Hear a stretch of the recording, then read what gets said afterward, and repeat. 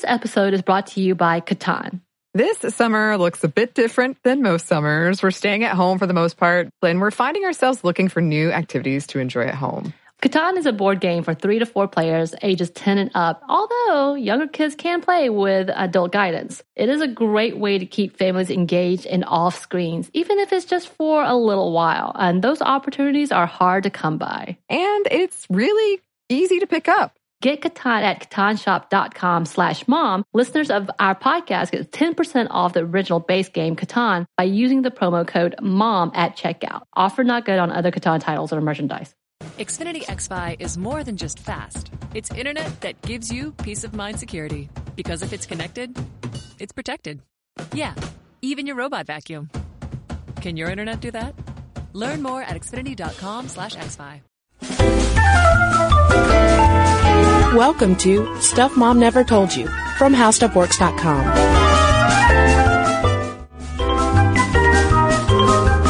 Hello and welcome to the podcast. I'm Kristen. And I'm Caroline. And in a follow-up to our last episode on how estrogen works, we're going to talk about how testosterone works. Yeah, everybody has it. Everybody has it. Affects people differently, just like estrogen.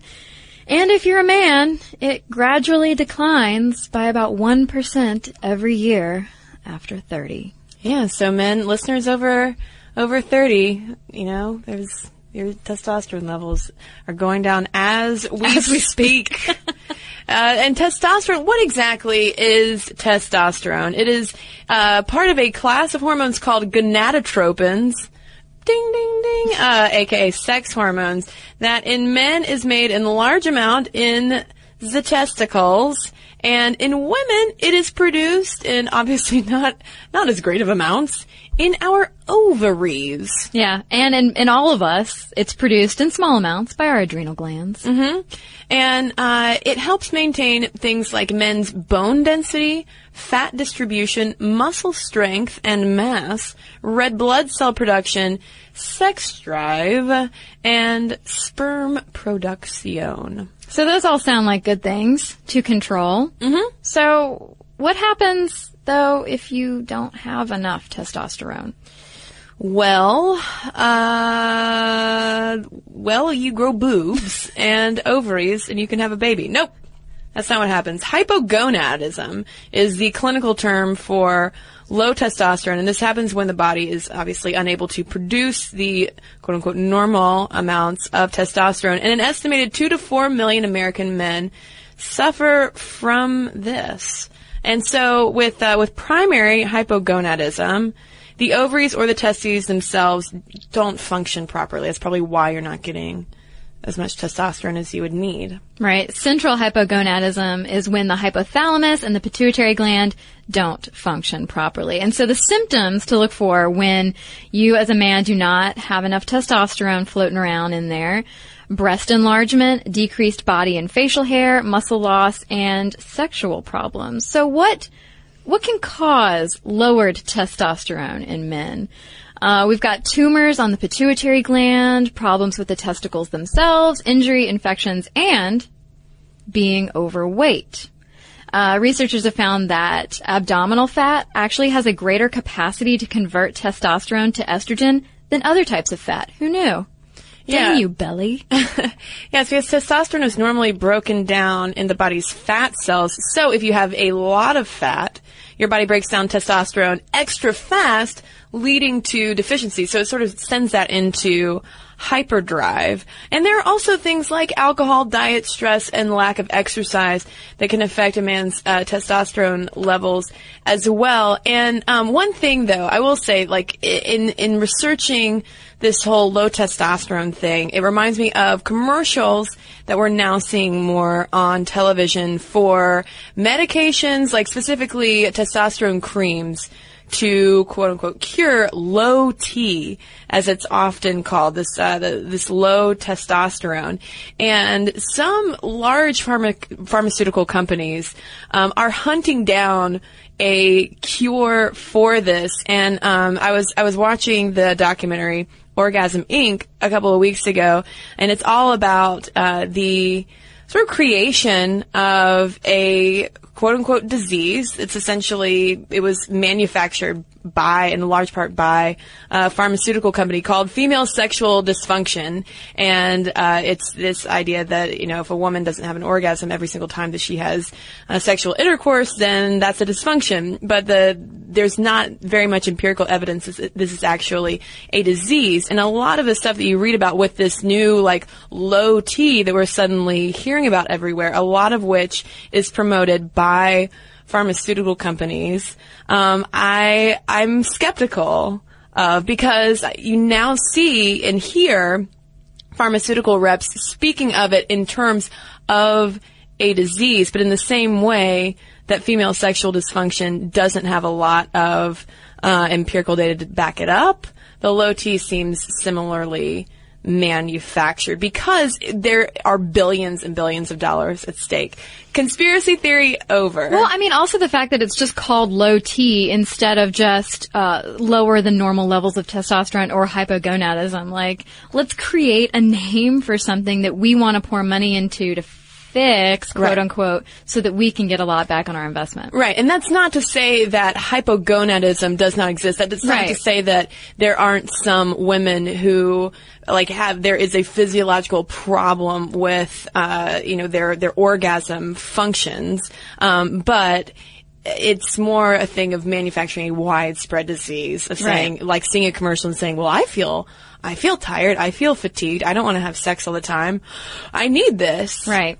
Well, okay, so going to our trusty source, Mayo Clinic, testosterone therapy is not a bad thing. It's not a bad thing. If you have lower levels of testosterone and you need therapy, then by all means, go out and seek it.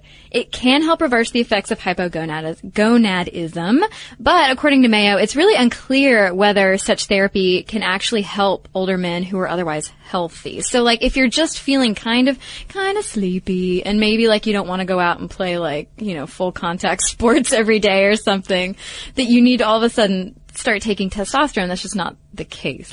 Well, and there's also, the Mayo Clinic would also warn that let's consider the fact that like we've mentioned, testosterone levels naturally begin to decline after the age of 30, and doctors, when they test for testosterone levels, good doctors at least, will not want to take one blood sample and say, oh, well, this is your testosterone level, because those levels change throughout the day and will vary day to day. So you want to have that tested multiple times to establish, an actual, a more accurate view of where it really is. Right. And testosterone therapy definitely should, it technically should only be used to raise your testosterone to a normal level, not to raise it to somewhere because you think you need to be like Mr. Muscle Man, like the brawny man in his plaid shirt. Whew. Anyway, so there are a lot of risks associated with testosterone therapy, so you really need to talk to your doctor. In 2010, researchers actually halted a study of testosterone therapy in older men because of such an increased rate of cardiovascular problems such as heart attack. But there are so many other risks that come with it. It may contribute to sleep apnea. It could cause your body to make too many red blood cells, which increases the risk of heart disease. It can cause acne and skin reactions, stimulate non-cancerous growth of the prostate, enlarge breasts, and limit sperm production or cause testicle shrinkage. Yeah, so it's the same kind of thing when you're producing too little testosterone and you start to get those unwanted physical side effects. Same thing can happen when there's too much of it. Yeah, it can backfire. And you'll see that a lot associated with men who take steroids. Right. So there are, Kristen, other therapies out there. Yeah? Natural therapies. Like what, like the horny goat weed, or?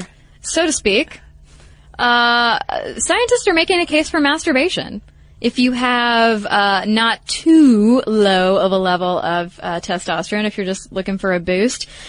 Researchers at the Yerke Center for Primate Research at Emory University here in Atlanta said, hey, it works for monkeys. Yeah. Let's all do it. So they found that monkeys that see sexually active female monkeys register as much as a 400% jump in testosterone. And they are not the only ones who have noticed things like this. German researchers found that just having an erection is enough to spur testosterone levels. And there's no difference, they said, whether the man is watching sex on TV or having it in real life. So that's interesting. What comes first, the erection or the testosterone? Sounds like the erection, but I guess you would still need some testosterone to get that erection going. This isn't how erections work, but it does. But it is interesting though, because a lot of times we probably have that relationship flipped in our brain. Now, Rutgers University researcher Helen Fisher, who we have referenced on the podcast many times, also had some advice for men in quote unquote captivity situations. Oh, Helen, this is what Helen calls men who are married with children. And she advises that they just go online and look at porn as a kind of hormone replacement therapy because she says, quote, porn drives up dopamine levels, which drives up your testosterone, while just making out with your wife isn't gonna do much. It actually drives it down. Yeah. Well, Harvard did a study in 2003 that found that men in committed romantic relationships had 21% lower testosterone levels than men not involved in such relationships. Yeah, but here's the thing with, and I went off on our Tumblr page, stuffmomnevertoldyou.tumblr.com, a while ago about, these testosterone, relationship correlates, because a couple years ago there was this finding that was publicized everywhere about how men with children have lower testosterone than men without kids. And then there was one this past year saying, like, if you have any contact with babies whatsoever, your testosterone is lower. And that was, that sent the media screaming, saying, oh no, the fatherhood it's challenging our virility and manhood. What are we going to do? Whereas the researchers were saying, no, you didn't actually read this full study, because these lower levels of testosterone are actually a good thing that help keep men alive longer and maybe mediates aggressive behavior in a way that could be good for that child. It's not turning men into just lifeless sandbags. Right. No, exactly. And I think a good transition from that is to talk about a study that was in the Journal of Personality and Social Psychology in October 2006. Because just like we're saying that lower testosterone in a relationship, it's not like you're becoming less of a man. Right. It's just that, like, according to these researchers, you're just off the market. You're not in like prime mate seeking mode. You're comfortable in your committed relationship. And so these researchers in this study found that men in relationships who report cheating on their partners, or even who just say they'd consider it, have levels of testosterone that are about as high as those in single men. So that ties into the whole thing of, like, it's more of like the aggressive mate seeking, I'm gonna have sex with everybody attitude in your brain. Well, it's interesting though, because if we're talking about testosterone levels in relationships, these similar studies have found that while men in relationships will have lower, and this is initially in the relationship, will have the lower testosterone, women's testosterone levels tend to rise though once they get into a relationship. But maybe that also on the flip side has to do with that initial passion and lust that eventually wears away into nights of sleep pants and falling asleep in front of the couch. Wait, what? Ooh, wistful. This episode is brought to you by BetterHelp. So we know, listeners, it's been rough for a lot of people out there, and we've been very open about our experiences with therapy and how it's been so helpful for us in the past and in the present. And because of that, we wanted to highlight a service that we think might be of help to you all, BetterHelp, which offers licensed online counselors who are trained to listen and to help. You can talk with your counselors in a private online environment at your own convenience from wherever you're comfortable. And BetterHelp counselors have expertise in a broad range of areas. They can give you access to help that might not be available in your area. And you just have to fill out a questionnaire to help assess your specific needs and then get matched with a counselor in under 48 hours. BetterHelp is an affordable option, and our listeners get 10% off your first month with a discount code MOMSTUFF. Get started today at BetterHelp.com/momstuff. That's BetterHelp.com/momstuff. Talk to a therapist online and get help. This episode is brought to you by Quip. When's the last time you got rewarded for brushing your teeth? With Quip's new smart electric toothbrush, good habits can earn you great perks like free products, gift cards, and more. The Quip Smart Brush for adults and kids connects to the Quip app with Bluetooth, so you can track when you're brushing, get tips, you can earn points, and you can redeem those points for rewards. Already have a Quip? Upgrade it with a smart motor and keep the features you know and love. And beyond the brush, Quip has everything you need to build a complete routine. Eco-friendly solar battery charger to power your Quip with sunshine, and the refresh bag to bring you good oral care habits everywhere you go. Plus, you can get brush head, toothpaste, and floss refills delivered from $5, and shipping is free. How smart is that? Start getting rewards for brushing your teeth today and go to getquip.com/stuffmom right now to get your first refill free. That is your first refill free at getquip.com/stuffmom. Spelled GETQUIP.com/stuffmom. Quip. Better oral health made simple and rewarding.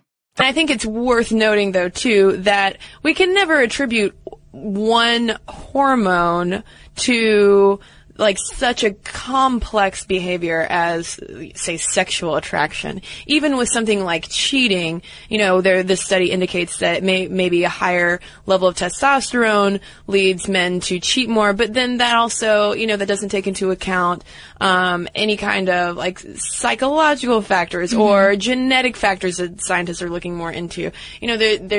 We shouldn't pin the blame for positive or negative behavior on one thing. And speaking of negative behavior, though, I really wanted to look into the link between testosterone and aggression, because I feel like when we think about what does testosterone do to people, specifically to men, it makes them muscular, horny, and aggressive.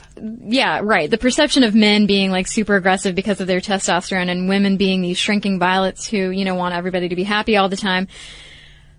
Aggression is actually pretty equal opportunity as far as gender is concerned. And as far as domestic violence, for instance, because men are physically stronger, more women are injured, but women still fight back with slaps and less visibly injurious forms of abuse. Yeah, when it comes to domestic violence statistics, I want to say about 40% of victims are actually men, victims of female on male violence. And that's just talking about physical violence. But there was an article in Scientific American looking into whether or not testosterone is just fueling this aggression. And they point out that women and girls are simply more likely to exact something called relational aggression, which would involve things like backbiting, social isolation, gossiping, which might be more of a product of socialization. And that notion was popularized by books like Odd Girl Out, The Hidden Culture of Aggression in Girls by Rachel Simmons, which came out in 2002. So it's like essentially the aggression happens, but there's more the gender difference in the manifestation of how it goes out, because, women are more socialized against physical violence. There is a gender gap in physical strength, which makes sense as to why, men are a little more pugilistic, whereas women tend to be, they take out their aggression more verbally and emotionally. That's interesting. So do you think that's saying that, like, girls or women who actively try to, gossip and turn people against each other are just as aggressive as men who get into bar fights? Like, do you think that some of these things can be equated? I think that you could make that argument. There is one exception, though, to this rule of aggression, like men, in terms of physical aggression in the animal kingdom, and that is the spotted hyena. The female spotted hyena is actually more aggressive than her male counterparts, and studies have found that she does, in fact, have higher testosterone levels than the male hyenas do. So watch out if you are on a safari for hyenas, because that happens a lot. And Robert M. Sapolsky, who wrote in the essay, The Trouble with Testosterone, also points out that we have the testosterone-aggression relationship backwards. He says that aggression itself actually stimulates the testosterone secretion, not vice versa. It's not that we have, there's some flood of testosterone and men just all of a sudden need to start breaking beer bottles over people's head, and that it actually exaggerates, the testosterone does, the aggression that is already there. And also, there was a 2009 study published in Nature which found that testosterone is more linked to status-seeking behavior rather than aggression due to human social behavior. Like the researchers who were published in Nature were making the claim that a lot of our beliefs about testosterone and aggression are focused solely on animal studies that don't take into account human socialization that would devalue a bar brawl. Like we don't think that is a good thing. So testosterone in men might more fuel status seeking rather than punching you in the face. Isn't this the study also that mentioned that women who thought they had been given a testosterone dose were acting more aggressive? Right. Because it's like the social perception. Yeah, one of the researchers actually told Time Magazine, talking about that specific sort of placebo effect in women, that it's not the hormone, but the myth surrounding the hormone that induced aggressiveness. Right. So it's interesting how these preconceived notions that we have about hormones might temper our emotions as well. Yeah, because the women who actually did receive the testosterone and didn't know it, that just fostered more cooperative behavior. And so that ties into the whole status seeking, not status seeking like I'm going to be the most popular kid in school, but like I'm going to work better with people. Which we could now delve into a philosophical thing on we think, therefore we are, and then this podcast will never end. It won't end. We'll just keep talking. We'll use the word heteronormative a lot and just keep talking. So what about sex, Kristen? What about sex? Well, I think that some of the researchers pointed out, too, that while obviously, testosterone does play a role in sex drive, it's not the end-all, be-all, because estrogen also for women plays a role in our sex drive. And this was another thing that came up in Orgasm, Inc., where researchers were initially touting testosterone as the cure for women who might have a lower sex drive, but it's not really the case. They were talking to Kim Wallen, who's the lead researcher over at the Yerke Center at Emory University, and he's observed for his entire career sexual relationships between monkeys, and they were interviewing him and asking him the number one thing he had learned was to pay more attention to the female, because he says that the role of testosterone and estrogen in whether or not people are going to have sex is probably overblown, and that from his observations among these primate populations is that context is a lot more important than simply hormones. Right. So if the male monkey takes the female monkey to dinner. Yeah. And the female monkey feels pretty. Yeah. Yeah. Maybe she's wearing a nice dress that night. She put a little bow in her fur. So what happens when women have elevated testosterone? We mentioned polycystic ovarian syndrome in our last episode on estrogen, but we can get a little bit more into it now since we're talking about testosterone.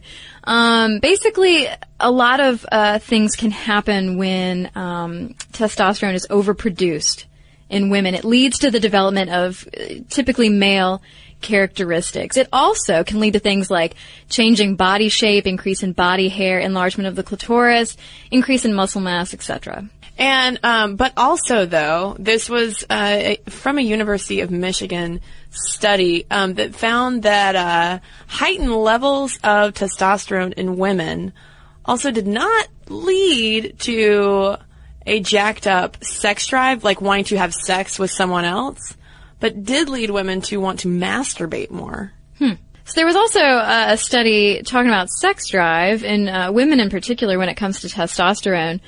This is in the Archives of Sexual Behavior in May 2012.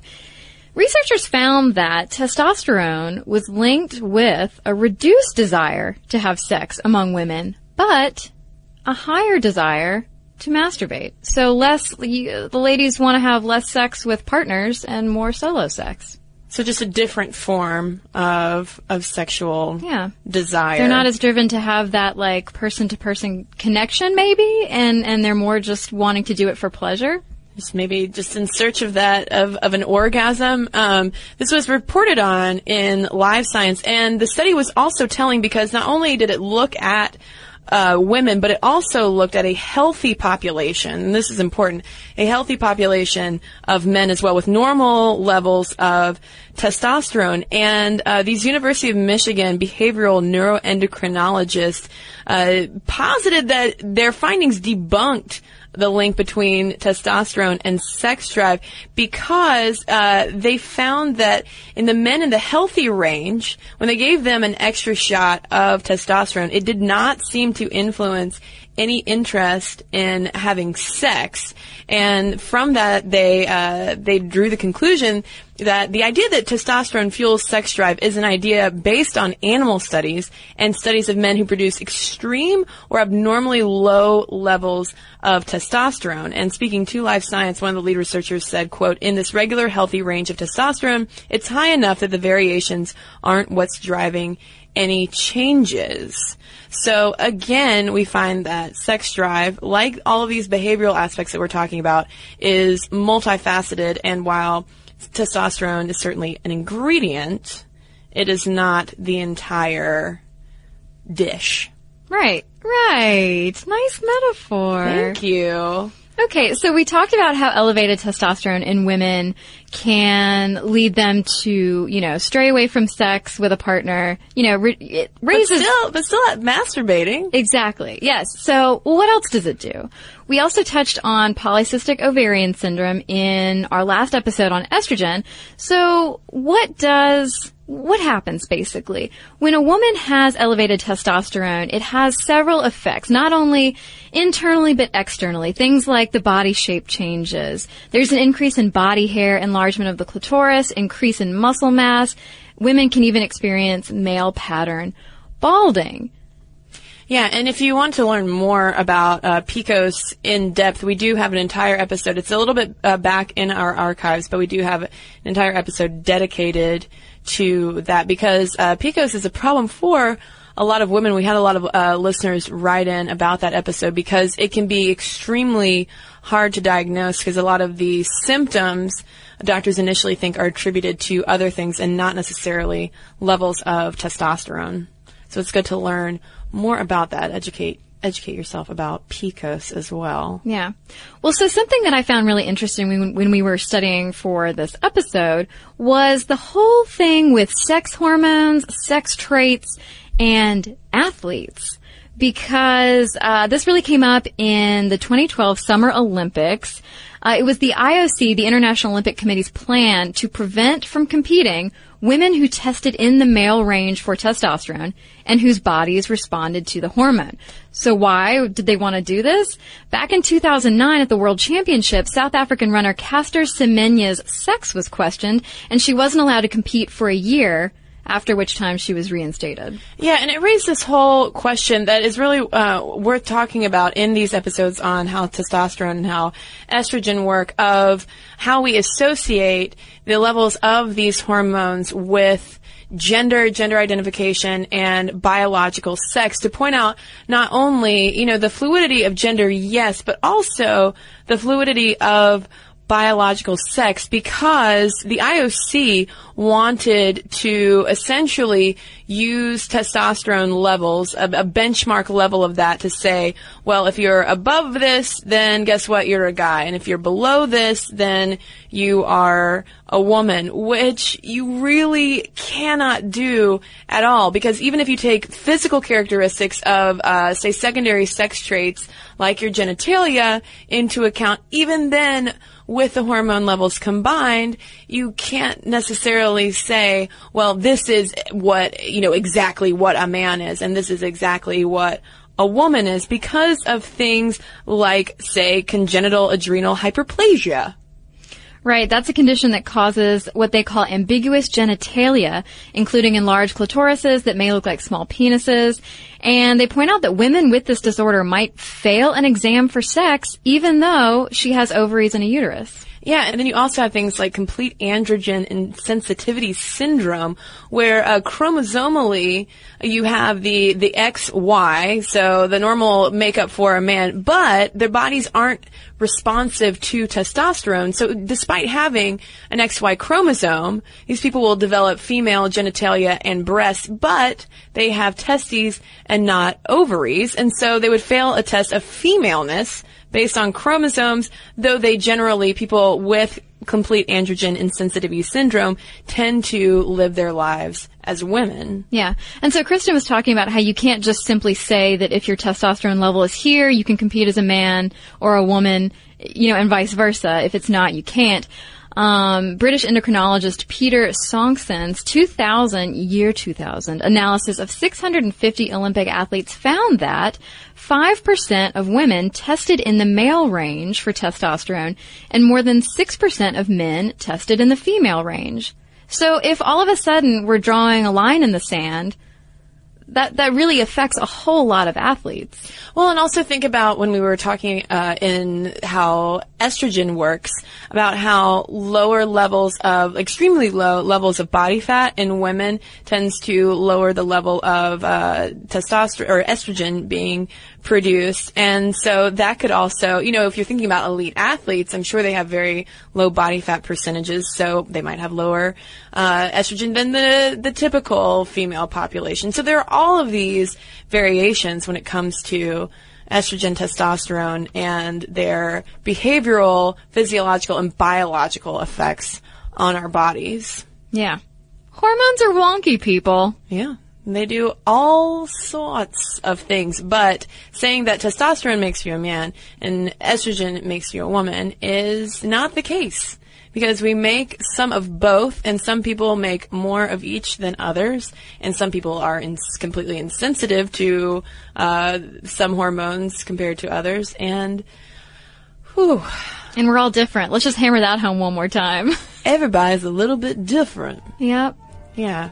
So I think that covers testosterone, estrogen. Whew.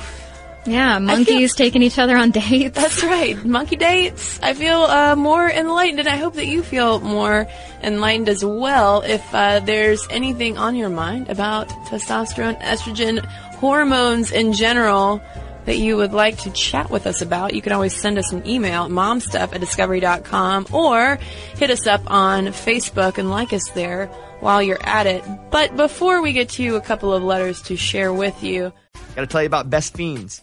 It's the game pretty much everybody's talking about. Morgan number 2 plays this sometimes before we start the show. It really challenges your brain with the fun puzzles, but it's also a very casual game, so it won't stress you out, which is perfect these days, right? What's great is you can use the game as a way to connect with your friends and your family, all while social distancing. The game is so much more than your average mobile puzzle game.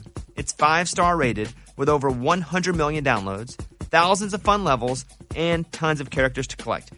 There are new in-game challenges and events every month, so the game's always fresh. You'll never be bored with it. You can even play the game without using Wi-Fi. So, here we go. You don't want to miss out on the game. Join millions of Americans and a lot of us here on the show who are already playing this fun puzzle game. Download Best Fiends for free on the Apple App Store or Google Play today. Just go over there, hit download Best Fiends for free, Apple App Store or Google Play. That's Friends without the R, Best Fiends. Check it out. I do think you'll like it. Friends without the R, Best Fiends.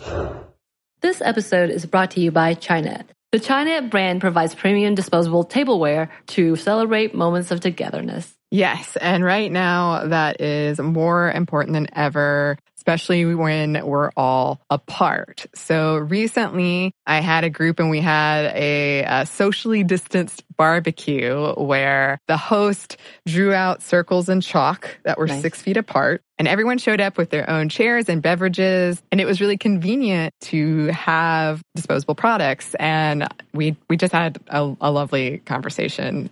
It was really fun. Yeah. And with the disposable products, I know that the Chinet brand provides durable and trusted products, which I have used before, that let you enjoy every moment of the get-togethers and traditional or now not. And there are classic white products that can work for any gathering or cut crystal plates and cups when you want to make something a little extra special. Disposable tableware keeps things simple and cleanup easy. Chinet products are available wherever you buy groceries, including delivery or pickup. All right, well, the first letter I've got here is from Debbie, and this is in response to our episode about empty nest syndrome. She says, I'm the younger of 2 daughters, so that first Saturday after I left for college was the day it really hit my parents that the nest was empty. Unsure what to do, they ended up watching some infomercials and bought a Showtime rotisserie oven. The next Saturday, they purchased the entire line of Orange Glow products. Then the Saturday after that, they decided to go out to breakfast because it would be cheaper. 13 years later, they still go to breakfast at that same local restaurant nearly every Saturday morning. Also, I moved back in with my parents a few months after I graduated college, and I would join them some Saturdays. So in a weird twist, the daughter that returned to the nest was participating also in the empty nest coping strategy. And the restaurant has these amazing potato, cheese, bacon things called not-so fries that I have to order when I'm visiting my parents, even though it's breakfast, because I get to go so rarely. Yum. Yum indeed. Yeah, I like that they purchased the entire line of Orange Glow products. And I assume, set out to furiously clean the house, after which they were like, well, what do we do now? They just look at each other. I hope 2.5 Men is on. Sally and Chad were looking at you. Okay, here's a letter from Michelle about our Rhythm Method podcast. She said, my mom was using the Rhythm Method when she got pregnant with me. She was actually planning on joining the military and had gone off to basic training before she was discovered she was pregnant. Once she realized what was going on, she decided to stay, hoping she could get away with finishing the training. She was discovered 2 weeks from the end of training, and her options were to leave or get an abortion. She ended up leaving and never did join the military since she would have to start basic training all over again. I think it's sort of a funny story about my beginnings and a cautionary tale about depending on the Rhythm Method for birth control. So thanks to everybody who's written into momstuff@discovery.com. That's where you can send your letters. You can also find us on Facebook, like us there. Follow us on Twitter at momstuffpodcast. And you can check us out on Tumblr as well. You can tumble with us at stuffmomnevertoldyou.tumblr.com. And if you'd like to learn more about testosterone hormones and all the crazy things that our bodies do, you can head to our website. It's howstuffworks.com. For more on this and thousands of other topics, visit howstuffworks.com. In this time of pandemic and revolution, do you find yourself frustrated at high levels of corruption and inequality, at our inability to get basic things done, at the persistence of systemic racism? You're not alone. I'm Baratunde Thurston, author, activist, and comedian. Our democratic experiment is at a tipping point, but which way we tip is up to us. Listen to How to Citizen with Baratunde on the iHeartRadio app, Apple Podcasts, or wherever you listen to podcasts.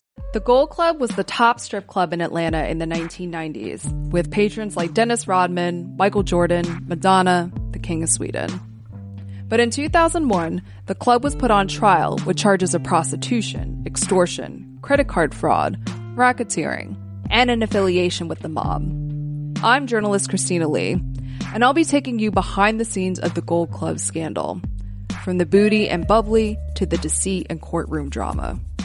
Listen to Racket Inside the Gold Club on the iHeartRadio app, Apple Podcasts, or wherever you get your podcasts.